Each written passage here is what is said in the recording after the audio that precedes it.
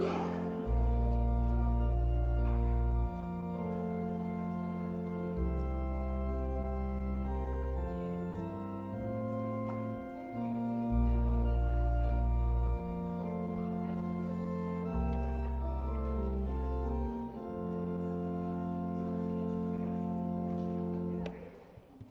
knew that was going to happen. Pause for just a second. The microphone's not on.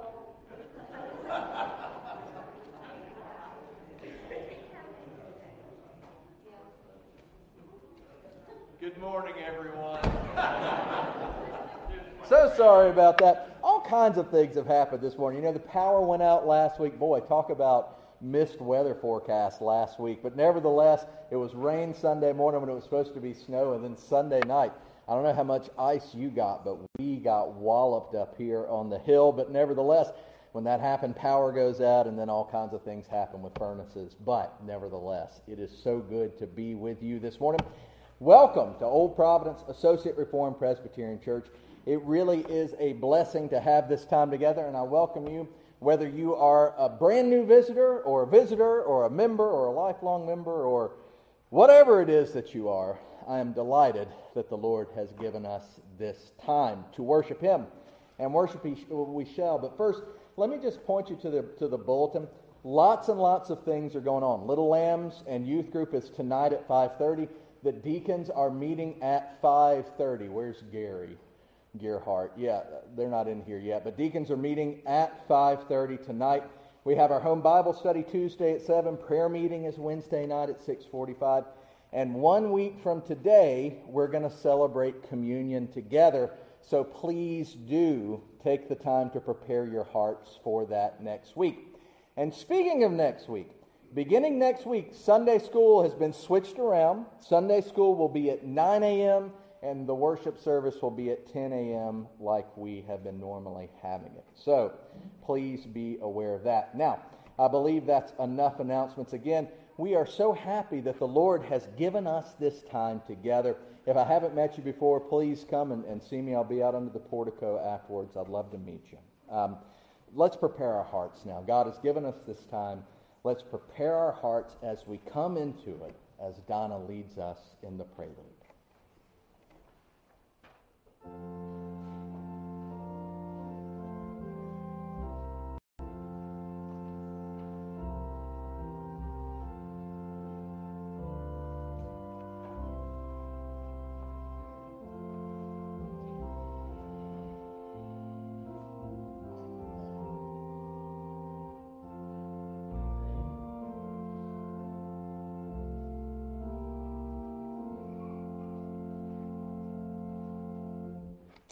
Our call to worship this morning is found in Psalm 6, and it says, "Lord, do not rebuke me in your anger. Do not discipline me in your wrath.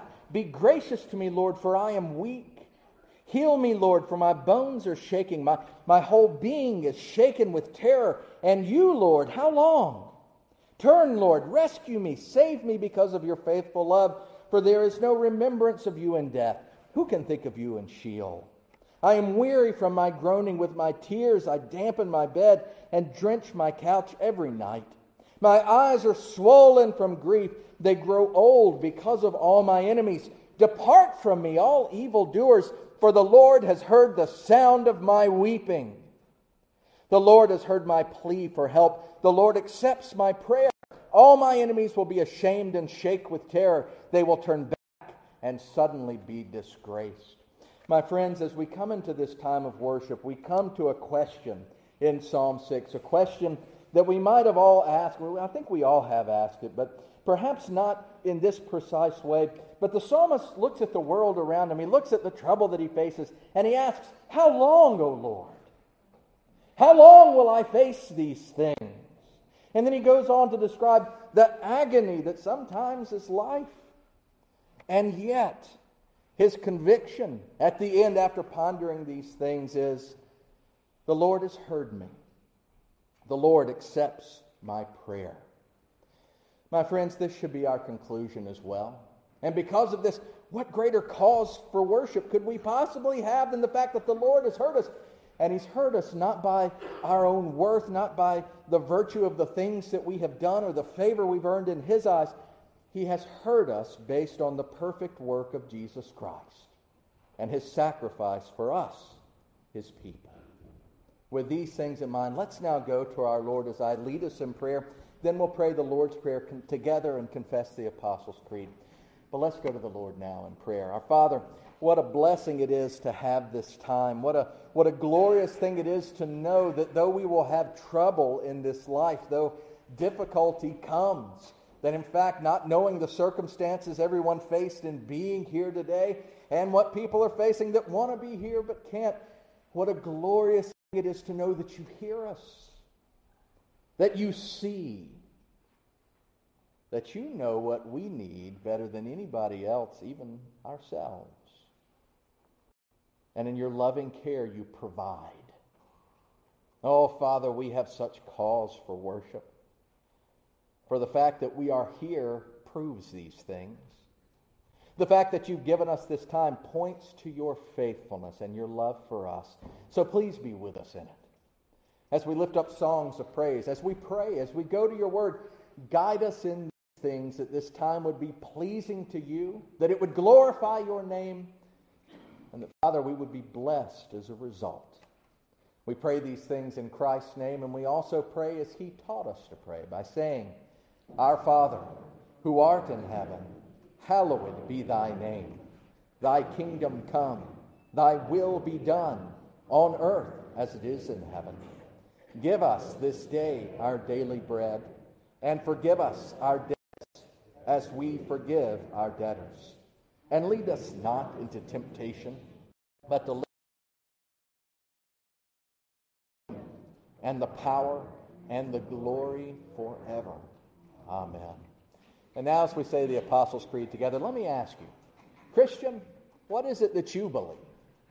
I believe in God the Father Almighty, maker of heaven and earth, and in Jesus Christ, his only Son, our Lord, who was conceived by the Holy Spirit, born of the Virgin Mary, suffered under Pontius Pilate, was crucified, died, and was buried. The third day he rose again from the dead. He ascended into heaven and sits at the right hand of God the Father Almighty. From thence he will come to judge the living and the dead. I believe in the Holy Spirit, the holy Christian church, the communion of saints, the forgiveness of sins, the resurrection of the body, and the life everlasting. Amen. Amen indeed. Now let's stand together as we turn in our hymnals to hymn number 1. The words are on the screen as we sing, Praise Ye the Lord the Almighty. Please stand with me as we sing.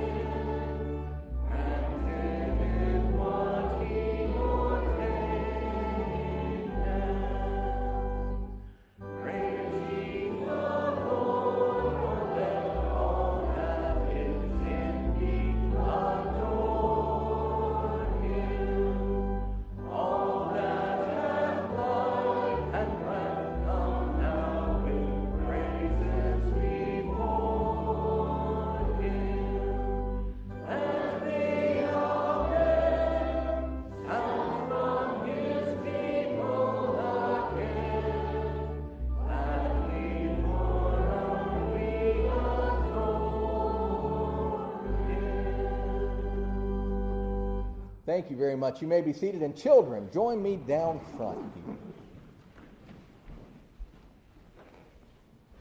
All righty. We'll see if we have enough room here. If we all scooch. Ooh, I don't know. This is going to be pretty tight. Maybe, maybe not. I got another idea. Y'all come over here. It's going to be a test today. Everybody shift over here. There we go. A little bit wider pew there. All righty. Anywhere you want to, darling. Can she sit with you, Chloe? Yeah, you can sit right there beside Chloe.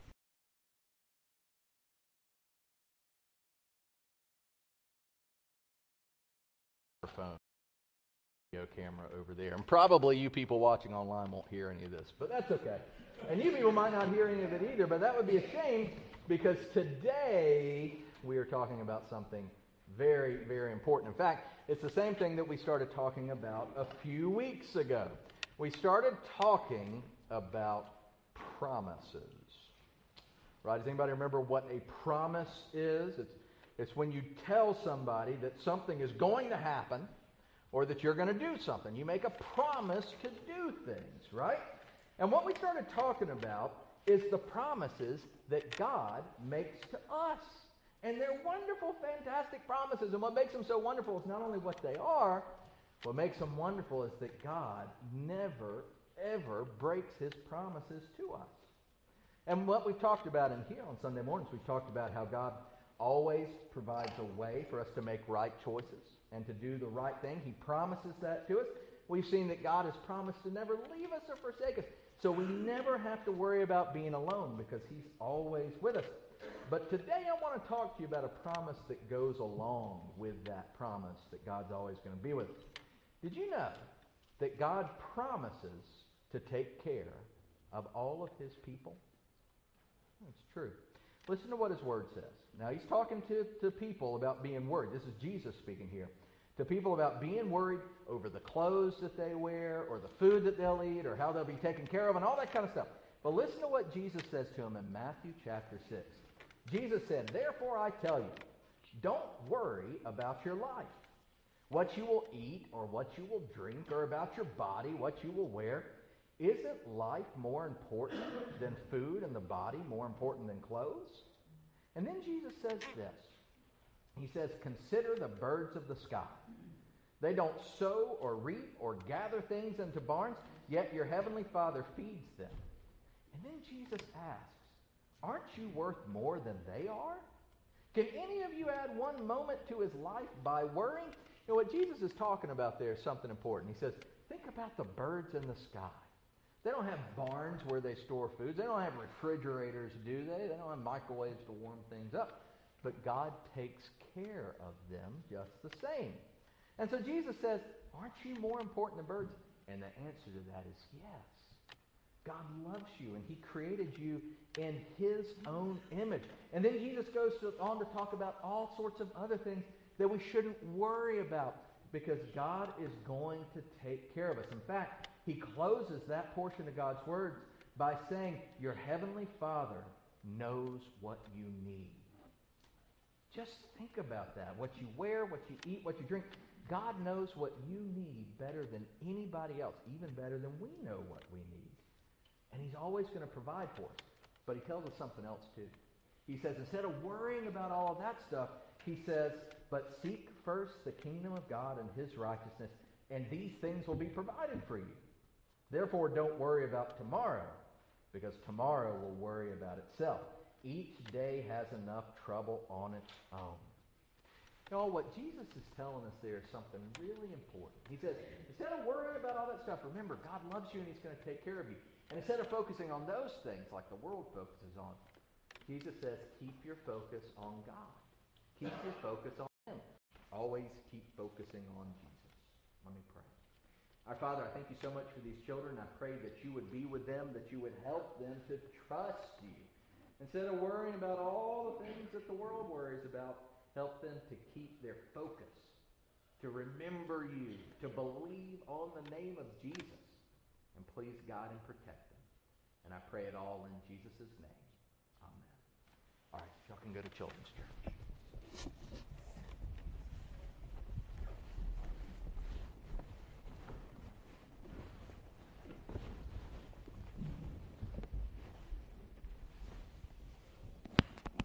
And now, as they are being dismissed, let's take this time to go to our Lord in silent prayer, remembering who He is, what He has done, what He will yet do, remembering His promises to us as well. And then I'll lead us in the pastoral prayer. But let's go to Him now.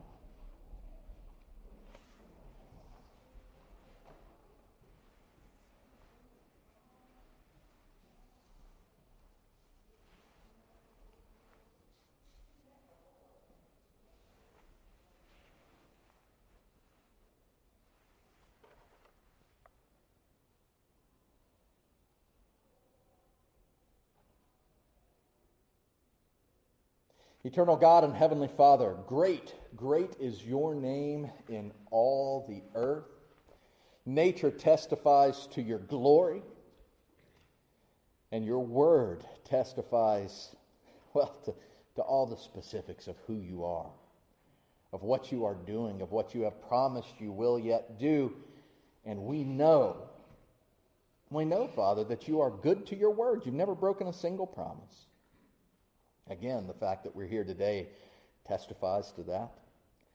The fact that you have protected us in ways that we don't have the good sense to see. You have prevented things that we didn't even know were on our horizon. You have done so much. And it all testifies to your majesty, to your glory, to your power, and also to your love for the fact that you don't look at us as the Creator looks at creatures, but instead, as your word testifies to, you view us as a father, as a perfect, loving father views his children, and we have received so many benefits. And yet, Father, as we consider you and all your glory, we recognize that we have also failed. That as we just read from your word, you command us to not worry about all the trivial things of this life, and yet we do. We find ourselves apprehensive. We find ourselves doubting you. Oh, Father, that you would work in our hearts, convict us of these things, and when the seed of doubt begins to take root, we ask that you would pluck it out, Father, that instead we would focus on you and on your kingdom with the understanding that all the other things will be added. Forgive us for the times that we've wanted all the other things and not your kingdom. Restore us again and again, Father, as we seek your face. And as we face trials, temptations, persecution, as we face difficulty, we pray that you would be with us. We think about those that are here today, those that want to be here that can't be here. Father, we've got a lot of things going on in this church. Different medical procedures have taken place, and people are waiting on healing. Some are facing long-term conditions. Some are just facing infirmities, so many different things. We pray that you would be at work and that you would be at work through us. Help us to see how we can come alongside our brothers and sisters in Christ that are facing difficulty, not just of a physical variety, but also spiritually. Remind us again and again that you have put us together for a reason. And for those that are here that don't know anything about Old Providence, we pray that you would work in their hearts that they would see you through us. And yet, Father, as we think about ourselves and what we face, we know that we're not alone in these things. As we consider the world around us, so many things happening. Everything from train derailments to earthquakes to, again, persecution. And it's so much that one person can't keep up with it. Yet we know that it's not too much for you.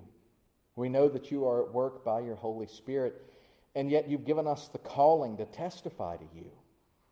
So help us to be ever vigilant in praying for the world around us. Help us to be ever vigilant in looking for the opportunities that you give us to take part in your grand redemptive plan. It's such a privilege. It's such a blessing. Forgive us for the times that we've pushed it aside.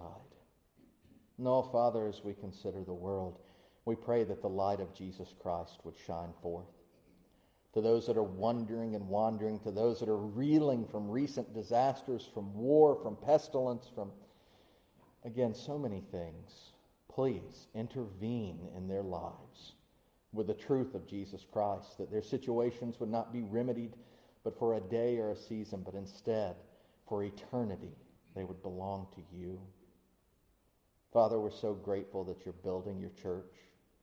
We are so grateful that your kingdom will come in all of its fullness. But while we wait, let us be found among the faithful.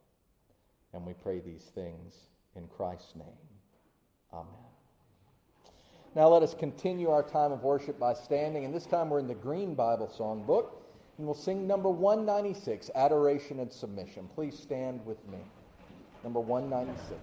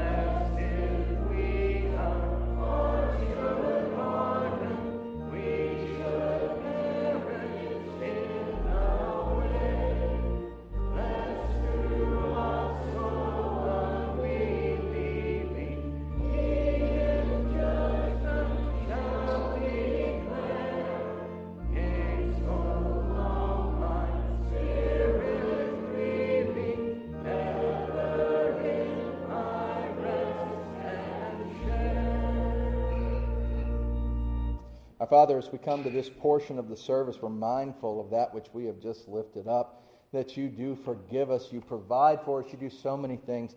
Now, as we return just a portion, just a bit of that with which you've so richly blessed us, I pray that you would bless the gift, that you would bless the giver, that these things would be used in accordance with your will and for your kingdom. And I pray it in Christ's name. Amen. You may be seated.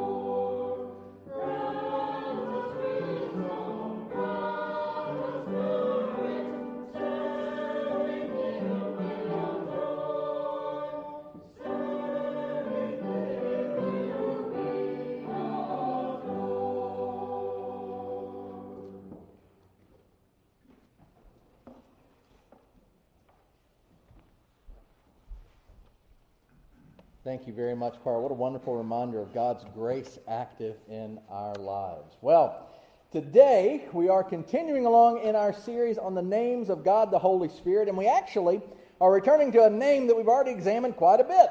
For several weeks, we had focused on John 14 and all the different facets of what it means that the Holy Spirit is our counselor. For instance, we saw how it is only through the Holy Spirit that we can truly love God and grow more and more in our walk with the Lord. That's one thing. In addition, we saw that it is the Holy Spirit that leads us in truth because the Holy Spirit is the Spirit of truth. And then certainly we can't forget that because the Holy Spirit is the Spirit of adoption, that it's only because of the Holy Spirit that we're never truly alone. Because remember, the Holy Spirit is God's presence in our lives to guide, direct, comfort, to do so many wonderful things. But today, as we continue to examine what it means for the Holy Spirit to be the counselor, we're going to see yet another application of who the Holy Spirit is and what the Holy Spirit does. And y'all, I can't say enough how practical this application of the Holy Spirit really is. Extremely practical. And where we see this is in the Gospel according to John, but not in chapter 14. We're in chapter 16 today. So if you have your Bibles, and I hope you do, go ahead and turn with me to John chapter 16, though I will have the words on the screen. John chapter 16. Now we're going to start reading in verse 1, but before we read anything, we need to stop, and we need to pray, and we need to ask for God's help. So let's go to Him now. Our Father, please be with us as we go to your word now, as we take it up, as we seek to learn from you, but also, Father, as we seek for our hearts to be changed. And if there's any here who does not have a changed heart, open their eyes that they would see. And if there's anyone here that knows you and yet is stubbornly going forward, I pray that you would get hold of them too. And all of us, Father, that we would see the pertinence, the importance of relationship with the Holy Spirit, that we would see what you are doing in the world around us. Father, apart from you, we're not going to see it. We're not going to understand. So please, guide us now by your Holy Spirit. And I pray it in Christ's name. Amen. So John chapter 16, we'll begin reading in verse 1. Let me turn there myself. John 16, beginning in verse 1. This is Jesus speaking, by the way. Hear now the word of the Lord. Jesus said, I have told you these things to keep you from stumbling. Everybody hear that? I've told you these things to keep you from stumbling. They will ban you from the synagogues. In fact, a time is coming when anyone who kills you will think he is offering service to God. They will do these things because they haven't known the Father or me. But I have told you these things so that when their time comes, you will remember I told them to you. I didn't tell you these things from the beginning because I was with you. But now I am going away to him who sent me, and not one of you asked me, where are you going? Yet because I have spoken these things to you, sorrow has filled your heart. Nevertheless, I am telling you the truth. It is for your benefit that I go away, because if I don't go away, the counselor will not come to you. If I go, I will send him to you. And when he comes, he will convict the world about sin, righteousness, and judgment. About sin because they do not believe in me. About righteousness because I am going to the Father, and you will no longer see me. And about judgment because the ruler of this world has been judged. And we'll stop reading right there for the moment. May God bless the reading of his holy, inerrant, and infallible word. Amen and amen. Now, without wasting any time, let's dig into what we've read, because a lot is revealed here. And we desperately need to understand what Jesus said and what he promised here. We started reading in verse 1 by Jesus saying, and I'm saying it again, I have told you these things to keep you from stumbling. Well, before we even get to the stumbling part, what things All right, this is sort of like if you start reading the Bible with a therefore. I've said this, I don't know how many times since I've been with you. When you start reading the Bible and it begins with therefore, what do? You stop and you ask, what's the therefore? Therefore, okay? And if we do that with this statement in chapter 16, verse 1, you got to go back to chapter 15. Normally I'd say chapter 14, but we were there several times, and I'm counting on you to remember what Jesus promised in chapter 14, that he would ask the Father to give you another counselor to be with you forever. Well, going from there to chapter 15, Jesus begins to give his disciples instructions about being united with him. And we were there too several months ago when we were on the names of God the Son, when we were going through the I ams. Remember Jesus said, I am the vine, you are the branches. This is John 15:5. The one who remains in me and I in him produces much fruit, because you can do nothing without me. And by the way, the same thing remains true for you and me today. But just after this, prior to where we began reading for today, Jesus told his disciples in chapter 15 about persecution. Yes, persecution. This is a rendering of what took place in the Roman Colosseum. You know, we think about the Colosseum, we think about gladiators and Russell Crowe movies and that kind of thing. In reality, it was mainly a bloodbath where defenseless Christians were eaten or murdered for the crowd's enjoyment. But Jesus warns his disciples, and by extension his people everywhere at all times, about the reality of persecution, that in fact they should expect persecution. Why? Well, he gave multiple reasons we're not all going to go into today, but the basic overall reason is revealed not only in what we just read in chapter 16, but in chapter 15. 20 and 21, Jesus said, remember the word I spoke to you. A servant is not greater than his master. If they persecuted me, they will persecute you. If they kept my word, they will also keep yours. But they will do all these things to you on account of my name, because they don't know the one who sent me. And I don't think that I need to interpret that for you, do I? I mean, Jesus is being pretty clear here. And again, we just read something extremely similar, John 16:3. They will do these things because they haven't known the Father or me. Jesus is speaking just as plain as day, saying that the world is going to persecute all those who follow him because they don't know him and they don't know God. And then after this, Jesus would say at the end of chapter 15, right before where we started reading, Jesus would say, when the counselor comes, the one I will send to you from the Father, the Spirit of truth who proceeds from the Father, he will testify about me. Then he says, you also will testify, because you've been with me from the beginning. And it's in light of this promise, you see, the promise of persecution, yes, but also the assignment to testify, that Jesus then says, where we started reading, I've told you these things to keep you from stumbling. And this, my friends, is why what we come to today in chapter 16 is so practical for us today. Jesus, all right, again, Jesus speaking here, right? Jesus, knowing the temptation that comes with persecution, he explained the dynamics of persecution, as in why the Christians would be persecuted. And he also promised that the Holy Spirit would guide through that persecution to keep them from stumbling. And if you're still scratching your head about why what we've read is so very practical, then let me encourage you to wake up and smell the small batch fair trade soy milk latte, or coffee, as it used to be called. Let me tell you something. Y'all, people ask about this all the time. When is persecution going to come here? Persecution is already here. But we need to recognize the many forms that it takes. I say this because most often when we think about persecution, and understand this, I'm starting off with this caveat, I am not lessening the persecution that Christians are facing around the world. Please understand that. But the reality is, most of the time when we think about persecution, we think about things on the large scale. Horrible things that happen to people because they follow Jesus. Things like people being martyred for their faith. Homes being destroyed just because the people who live there are Christians. Stores being burned down. Economic livelihood being taken away. Churches being torn down and so forth. Those are the things that we tend to think about when we talk about persecution. And again, I want to be very clear. Those things are happening around the world today. Estimates are at least 300 million Christians. 300 million Christians are in serious danger, are in harm's way just because they are followers of Christ. And that's right now.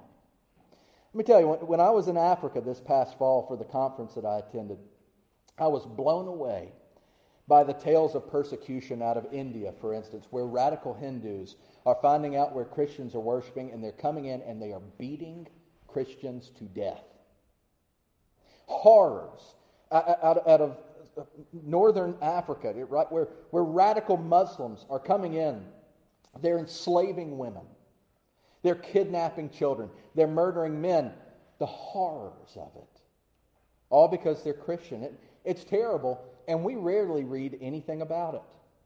And we needn't wonder why, right? I mean, our news focuses on things like making us hate each other more and more every day because of politics, weather balloons, UFOs, sex scandals, celebrity nonsense. That's what sells in our nation, not the systematic persecution of Christians around the world, not only because it doesn't sell, it doesn't fit into the narrative. Millions of Christians around the world live in terror just because they belong to Jesus, as our text talks about today, as we read in chapter 15. But we need to be careful. While that is very real and active in the world, and this is a very real picture that you are seeing right now, we need to be careful because when we think about persecution as just being those large-scale things, we miss the fact that persecution comes in many forms. And before you even say, well, I'm happy that we don't see that sort of thing in America, my response to you is, number one, we don't see that sort of thing in America yet. At least not as obviously. And number two, we are seeing the effects of subtle, systematic persecution. Consider for a moment what you see unfolding around you. I contend that all of the shootings, the wickedness, the immorality, the systematic destruction of history, the glorification of things that are completely contrary to God's Word are the long-term effects of subtle, systematic persecution, and they've all come to fruition. Allow me to be more specific. As we watch our nation devour itself, as we see so much destroyed around us, and as we watch life become less and less valuable, should we be surprised? This is where subtle, systematic persecution comes in, because you see, we now have multiple generations of children who have become adults that were taught that they only exist by the product of random chance. That they're the products of atheistic evolution, that they were not fearfully and wonderfully made by God. Not only that, we have multiple generations of children who have grown into adults that have been taught to coexist, kind of. And they've watched our nation devalue human life in art, in culture, in music, in pornography, in movies. And let's not forget state-sponsored systematic abortion. You know, to that end, if you saw your bulletin, you might wonder what the baby bottles are about. In our area alone, 18,622 abortions. That's one abortion per 7 births. What is that, 15%? Something like that? I'm not a math guy. Theology major, you do the math. But I know it's a lot. 1 in 7? That's here. We have a generation that's grown up watching this, being taught that this means coexisting. We have multiple generations of children who have grown up in families where they were taught and saw that church wasn't a priority to their parents. And y'all, if we rewind generations, and this has been an ongoing trend, and it is, we need to remember church is never going to be a higher priority to children than to its parents, than it is to their parents. And we wonder why the attrition rate for 18 to 35-year-olds from church is so catastrophic. We have children who have grown into adults that were taught they'd never give an account before God. Hebrews 4:13 is so clear. Nothing in all creation is hidden from God's sight. Everything is uncovered and laid bare before the eyes of Him to whom we must give an account. But we've taught children they'll never have to stand for anything. Never be held accountable. And guess what? Y'all, the problem is not a wicked generation. The problem is not wicked children. You want to know what the problem is? The problem is children are really good learners and they believe what they've been taught. They were taught all these things and they believed them. And now we see a society that is shaped by these ideas as opposed to the values our nation was founded upon, as opposed to the truth of God's Word. And that is the persecution that we see developing around us, all unto its own. But we can miss it. We can miss it because of its subtlety. We can miss it because sometimes we're involved in it ourselves. I say that specifically because a lot of times when we think about the crazy stuff, we think about California or New York. But I'm not talking about there, I'm talking about here. You are surrounded by it. I challenge you to find a place more liberal, and I'm not talking about politics. I'm not talking about politics. I'm talking about a view of the Scripture. I challenge you to find a place more hellish than Charlottesville, just across the mountain. Y'all, I've driven through 49 out of 50 states. I've spent weeks in San Francisco. We tend to talk about other places as being these hubs of evil. You don't have to go to San Francisco. You don't have to go to New York. You don't even have to go to Washington, D.C. Because it's not just Charlottesville. Let me get closer. You're surrounded by churches that aren't churches. They look like churches. Sometimes they act like churches, but they've embraced the theology of hell. And they are the begotten of the pit. They've taught generations that the Bible may say this, but fill in the blank. And it doesn't matter what you fill in the blank with. It's systematic destruction of God's Word. And again, children are really good learners. They believe what they've been taught. And we've missed this as a form of persecution.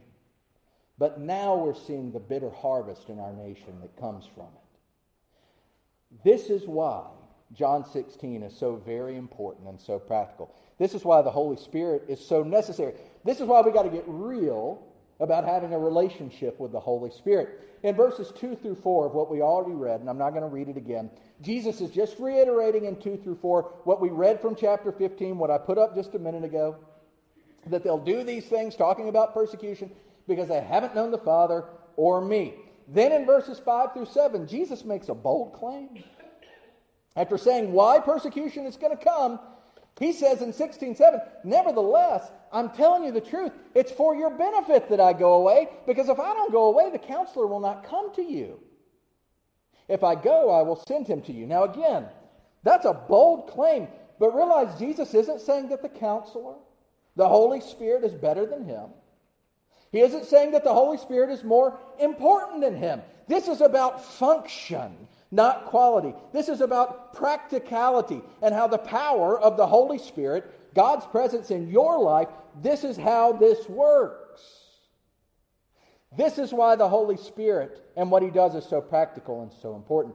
Because y'all, what Jesus promised next in John 16 is what Jesus is also fulfilling today through the Holy Spirit. Have you ever wondered what work is the Holy Spirit doing right now? Well, I'm going to tell you. Look at verse 8 with me and follow me. Jesus said, when he comes, he will convict the world about sin, righteousness, and judgment.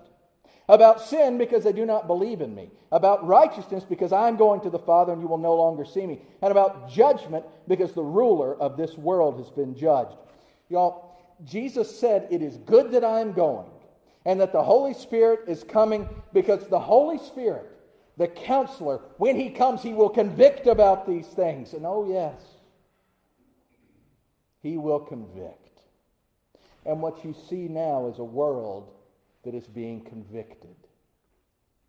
And that's why you see a world where persecution is going up and up and up. He'll convict the world over sin, about sin, because the world doesn't believe in Jesus. Specifically, the world doesn't believe Jesus is the Savior of sinners. In the world's eyes, why would he be? The world doesn't think it's done anything wrong. The world doesn't believe it needs forgiveness. You don't believe me? Listen to what's going on. We're in a world that says, don't judge me. You don't know me. or the most hellish advice that you could possibly come up with. Nothing is wrong if it feels good. Can you think of a worse idea than this? Can you think of a more unloving philosophy than to tell this to somebody? What if murdering people feels good? To some people it does, right? What if just being a big old ball of nasty hate feels good? You ever known somebody that can't be happy unless they got something to be upset about? There's a whole world full of people like that. Feels good. But is it right? Is it not wrong to violate what it is God has revealed in His Word? Before you say, oh yes, absolutely, realize you're in a world that doesn't believe these things. The Holy Spirit is here to convict the world that sin is real and that righteousness, my friends, is required. As verse 10 says, and it's only available through the perfect righteousness of Christ.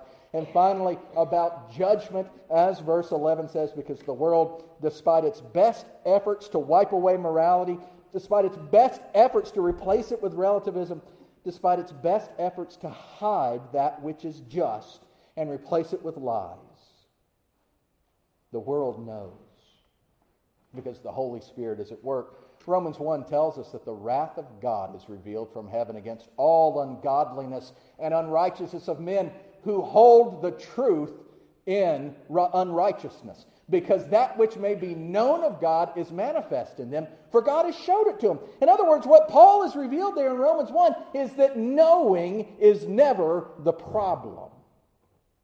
We talked about this on Wednesday night recently.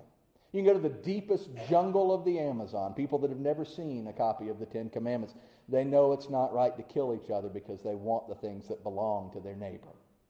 They've never seen the American Penal Code. They've never seen any of this. Never seen Exodus chapter 20 or anything like that. And yet they know. How? Because God has revealed it. What may be known about God has been revealed. The world knows, and yet it still rejects, and persecution gains steam, and it gets worse and worse and worse. And this is where you and I come in, you see. Receiving the same instructions of the disciples, and this is why the Holy Spirit is so important.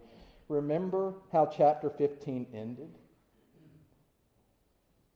He said, when the Counselor comes, the one I will send to you from the Father, the Spirit of truth who proceeds from the Father, He will testify about me. You also will testify, because you've been with me from the beginning. Now, this is partially for the disciples in particular, but the principle applies to you and me. Testify is the key word.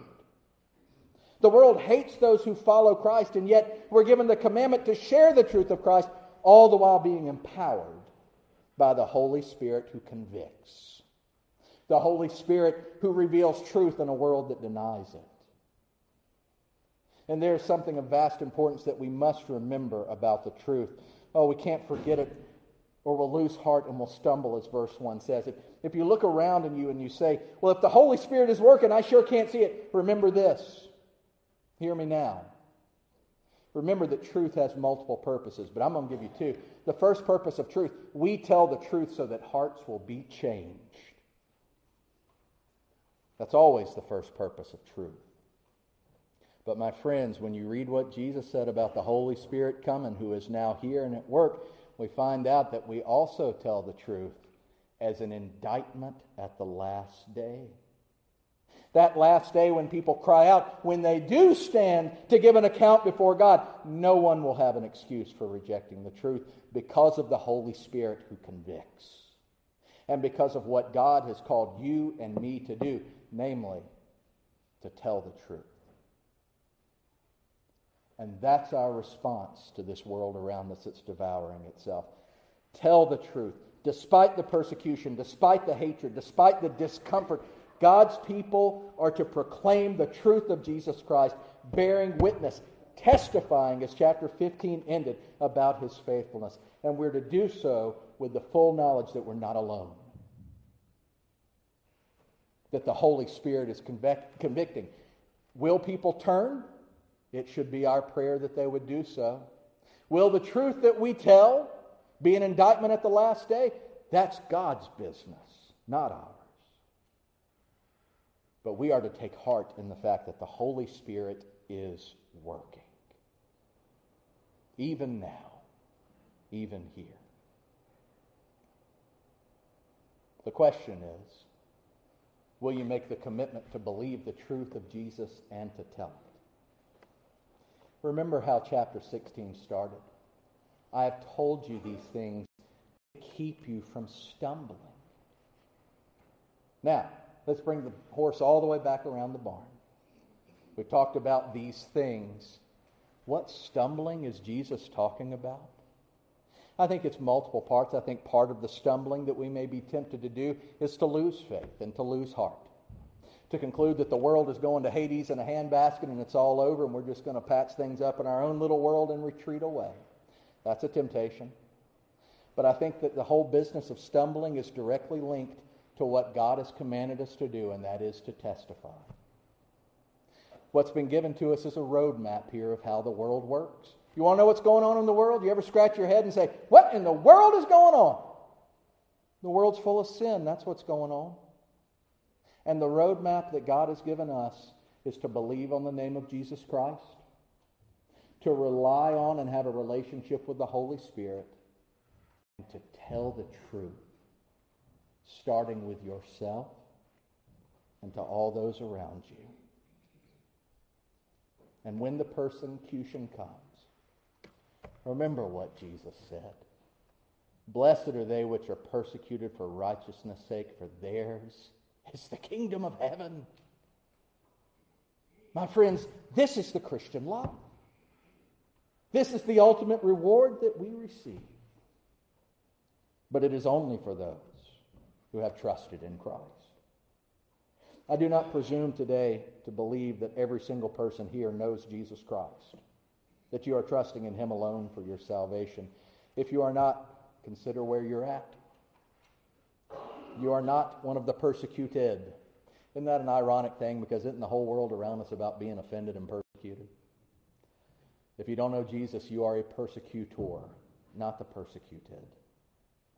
But in Him is life and freedom and hope and purpose. And also the presence of the Holy Spirit. If you don't know Him, turn to Him today. Come and talk to me after. I'll be out there. I'd love to talk to you about this. But if you do know Him, tell the truth. Don't lose heart. Let's pray.